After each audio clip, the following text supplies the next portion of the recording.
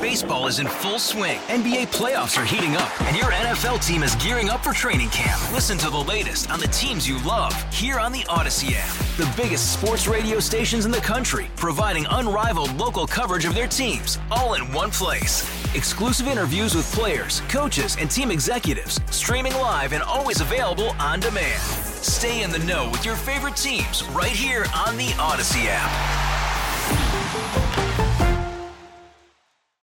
It was a stunning moment in the history of U.S. foreign policy. The 20-year war in Afghanistan ends in chaotic fashion with the Taliban taking over and thousands desperately trying to leave the country. The scenes out of Kabul were jaw-dropping. Some of these people are chasing these planes down the tarmac. They're tying themselves to the wheels of these planes and then falling to their deaths. That's how desperate these people are to get out of there. It's a heartbreaking thing to watch this morning. Afghans afraid of the return to Taliban rule swarm the streets of the capital, some desperate to get on flights out of the country. The human toll was enormous. It led to one of the largest refugee resettlements in American history. This week on 880 In Depth, we bring you the story of Afghan refugees who fled their homeland for a better life in America. A year later, some of them are our neighbors, and many of them are asking, what now?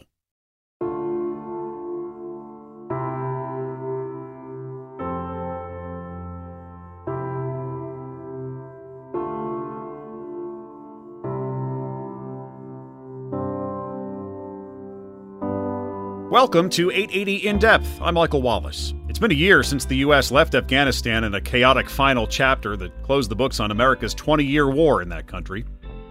The withdrawal plan was a product of the Trump administration. Carrying it out would fall to President Biden and his team. While there were concerns about what the Taliban might do to exert its power and influence to fill the void, few could have predicted the swift fall of the Afghan government, with the military barely putting up a fight. It was, in a word, stunning. In a single day, the Taliban not only made it to the gates of the capital, they also made their way in without resistance. The president, who just yesterday vowed to keep fighting, fled the country, and the Afghan government essentially collapsed. Left in the wake of this epic political turnover, tens of thousands of Afghan citizens who are now in fear for their lives under the new Taliban rule. In those chaotic last days and the weeks and months that followed, the U.S. was able to evacuate some 70,000 Afghans, working to resettle them under a program called Operation Allies Refuge. My name is Sohela Kakar, and I'm from Afghanistan. I'm 29 years old, and I hold a master's degree from Malaysia. And I'm currently living in New Jersey, United States of America. This week on 880 In Depth, we look at the story of one family's harrowing journey. Sohila came here with 10 family members, all adults and all women. My whole family members were scared. We didn't have clothes with ourselves because they were not allowing to take clothes. So we only had the one we were wearing and one we had another clothes and one pair of shoes. We didn't bring anything with ourselves. For Sohila and her family, life under the Taliban was not an option.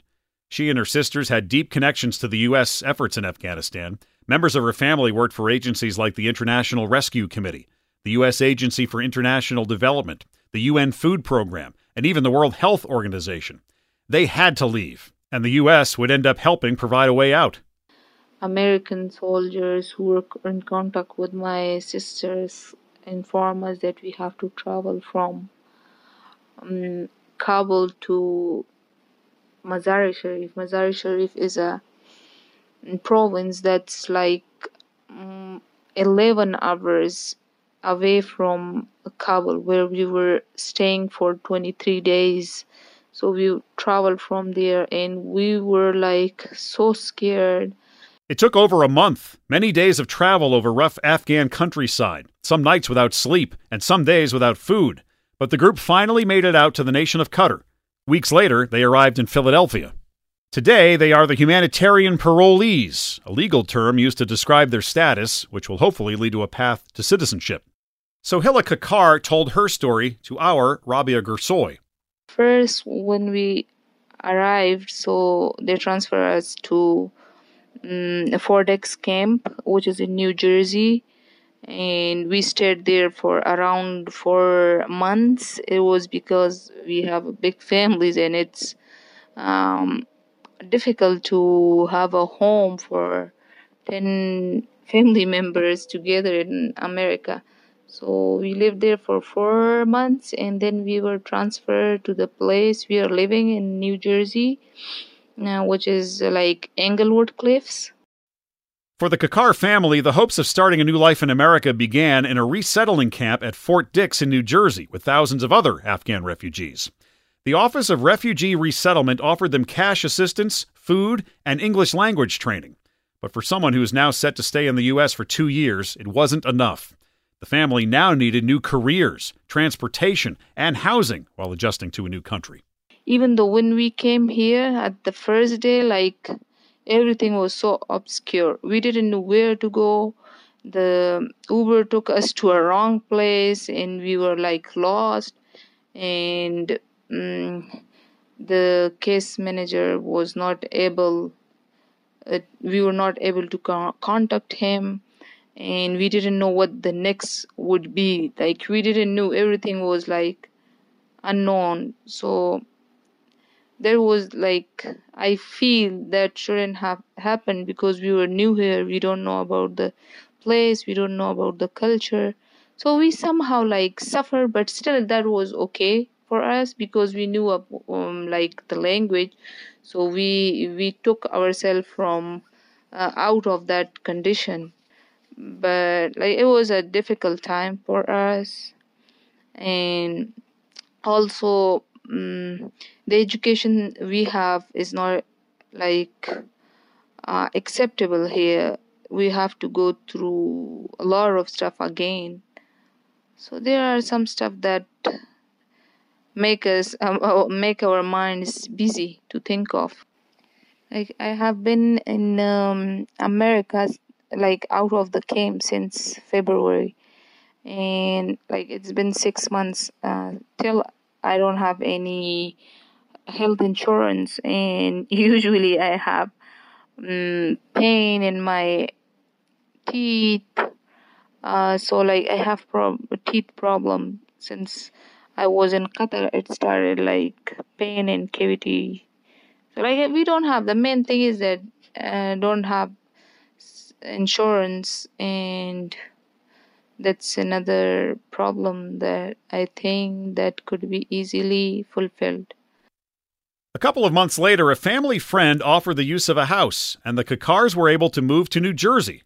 Among the family of 10, only 4 were able to find jobs, including Sohila, who works part-time as an activity assistant at Sisters of St. Joseph's. We don't have a secure job, and we wouldn't be able to, I believe that we wouldn't be able to afford the rents, and they will support us for more 1 month, 6 months they are gonna support, and we have part-time job with a small salaries. I don't think so we will be able, if they could prolong the period. Still we are in good condition because all of us have salaries, but those who does not have anything, and most of our Afghan are illiterate, they don't have education, they cannot speak even English, and whenever they go to hospital, so they ask and they call my family members to talk to and the doctor and talk about their condition, what the problem is. Most of our people cannot speak English, so the influx has overwhelmed the United States Citizenship and Immigration Services, leading to a longer wait period for many Afghans. All of this is complicated by refugees fleeing Ukraine this year as well. Resettlement agencies were not ready for the flood of new applications submitted, so smaller grassroots groups, such as the Afghan Circle of Hudson Valley, stepped up to help. Last August in 2021, the United States had that very chaotic withdrawal from Afghanistan, which resulted in about 80,000 Afghans trying to escape from the Taliban and come to America in a couple of weeks. The United States government was in no way ready to handle that tidal wave of evacuees, partially because the previous administration completely dismantled and defunded the immigration organizations that would normally help any kind of refugees. So what happened is many of the refugees, 50,000 of these 80,000 or so, were put onto military bases. And the ones that were put on the military bases, they were granted what's called humanitarian parole status from our government. That's Harv Hilowitz, founder of a group called the Afghan Circle of the Hudson Valley. They are local volunteers who join forces to welcome Afghan refugees to their mid-Hudson communities and to help them resettle. Despite their best efforts and good intentions, the reality on the ground is the system is simply not equipped to handle it all yet. Anybody with humanitarian parole status from our government automatically would get working papers, a Social Security card, entry to Medicaid, and other benefits. They'd also get a one-time monetary benefit. From the military bases, they would get paired with families and with immigration institutional organizations, such as HIAS, which is HIAS, Hebrew Immigrant Aid Society, and the CWS, Church World Services, is another one. The International Rescue Committee is another one. So these very large organizations would be able to take in these Afghan refugees. But because of the massive tidal wave of refugees coming in a short period, these immigration institutional organizations were completely overwhelmed. In October of last year, the Biden administration kind of figured that out. And what they did was they started a program of sponsor circle groups, which are volunteer organizations, neighborhood organizations, grassroots organizations, to basically take in one Afghan family at a time. Once these circle groups like mine were trained and vetted. And then the organizations like HIAS and Church World Service and others would pair individual Afghan families with circles like ours. And then from then on, circles and all these other grassroots groups would basically be taking in these families one at a time and welcoming them, resettling them, and integrating them into their neighborhoods. The families that we took in, my circle, didn't have the benefit of going to a military base. So we got them directly from California, where they were stranded. And right now, there are probably 4,000 to 5,000 other Afghans who are stranded across the country who do not have humanitarian parole status, but they have a status called port parole, which gives them nothing, no benefits, no circle, no funding, no paperwork, no anything. So it's up to groups and circles like mine to try to fulfill the promise on the pedestal of the Statue of Liberty and help them out individually, one family at a time. The way we've been doing that is basically to raise money. Our circle raises money like all these circles and groups. So we have to raise X amount of money so that we can get housing for them, food, clothing, medical care, purchase vehicles, et cetera, without any help from the government whatsoever. So the system is very complicated to those who are not on the inside like we are, but it is doable, and we've been helping our families along very nicely since they got here in March and April. New Jersey Congressman Tom Malinowski has been an advocate for these Afghan refugees. Malinowski worked in the Obama administration as an assistant secretary of state, dealing with democracy and human rights. He's now pushing for something called the Afghan Adjustment Act, a bill that would help smooth the path to citizenship for many of these Afghan refugees. We're now working as a country on helping these folks resettle permanently in the United States, to have jobs and go back to school if they were in school there, and to get a legal status in the United States that would enable them to have security. The most important thing that we need to do right now is to pass a bill called the Afghan Adjustment Act. Most of the Afghans who were allowed to come to America after the fall of the former government there were admitted to our country under something called humanitarian parole. Humanitarian parole is a very easy way to get someone into the United States, but it only lasts for 2 years, and it does not necessarily confer the permanent right to stay and work and live and study in this country that these Afghans need, because they're not going back to Afghanistan under the Taliban. So we are working on legislation now in the Congress that would basically transition these Afghans with parole to a pathway to permanent lawful residence and ultimately citizenship in the United States. And this has bipartisan support, but we're going to have to work hard to get it done in this Congress. Job insecurity and lack of status are the two main concerns for the Kakar family. Their current solution seems to be applying for asylum. But the problem with that is a backlog surpassing 1.8 million cases, according to the online resource Track Immigration. The humanitarian parole we have will expire on 28th of October 2023. And we are not secure. Our nothing is secure. We are scared. We will live here for 2 years, and will they send us back? But we are looking forward to hear good news about Afghan Adjustment Act.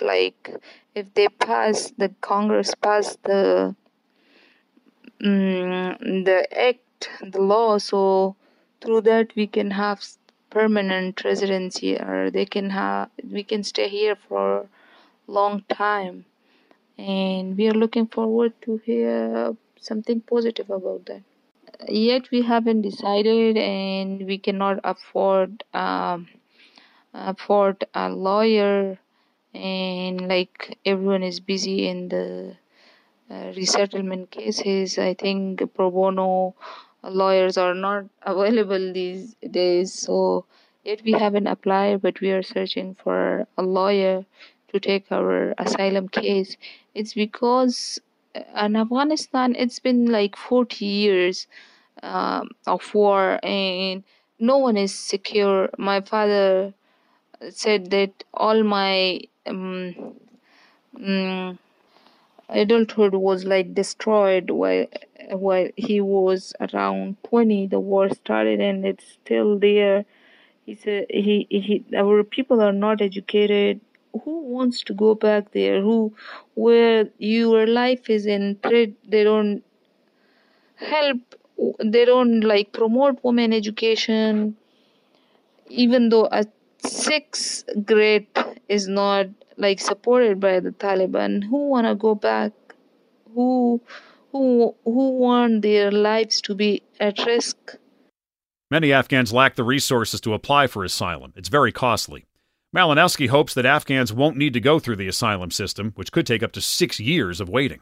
The Afghans who are admitted under humanitarian parole normally would have to take steps on their own to adjust their status to something permanent. So they could apply for asylum. The problem is that our asylum system is almost broken in the United States right now. So many people trying to come here, whether from Afghanistan or Ukraine or across the southern border. And during the Trump administration, the system was deprioritized and defunded. So it'd probably be very difficult for more than 70,000 Afghans to transition through asylum in the 2 years, now less than 2 years, that they have.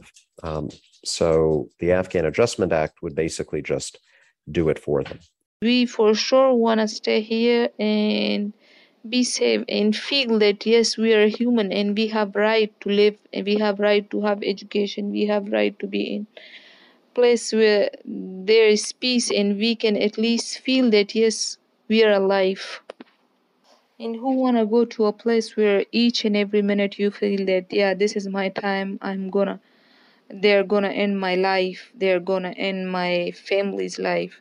We are girls and we are more like prone to the to forceful marriages, to many other conditions. No one wanna be in that state that is like people here in America cannot even imagine. I'm being so emotional, sorry about that, but like it's so painful to be there. I'm just sometimes so worried about those whom I know and they're staying there, even they're well educated, even they have their master's degree, but still they are not working and staying at home doing nothing. A year since Afghans have resettled in the U.S., they are still unsure of how to settle into their new lives. They don't feel a sense of belonging. The next question is, what do you miss the most about Afghanistan? Most probably I miss the community. I miss like some of my relatives. I miss my language. I miss the place I used to work. And everything, like, so in short terms I can say I miss the community a lot. And do you hope to be able to go back someday? If it's the condition is same, I would say no, I never wanna go back. But one day, if there is peace and no war, for sure I would love to go and support my countrymate and provide some education and my experience, share my experience with others, what I have learned through this, through my lifetime, and serve them because it's my country, serve my country for sure. I would love to go and help if I can by any chance and the condition is good.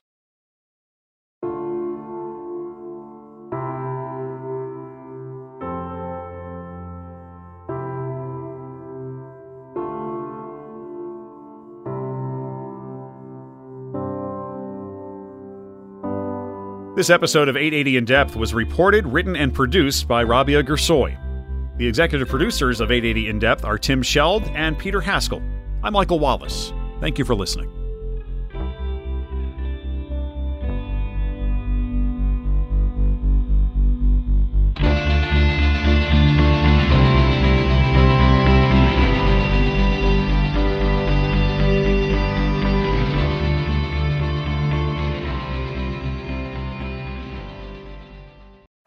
Baseball is in full swing. NBA playoffs are heating up, and your NFL team is gearing up for training camp. Listen to the latest on the teams you love here on the Odyssey app. The biggest sports radio stations in the country, providing unrivaled local coverage of their teams, all in one place. Exclusive interviews with players, coaches, and team executives, streaming live and always available on demand. Stay in the know with your favorite teams right here on the Odyssey app.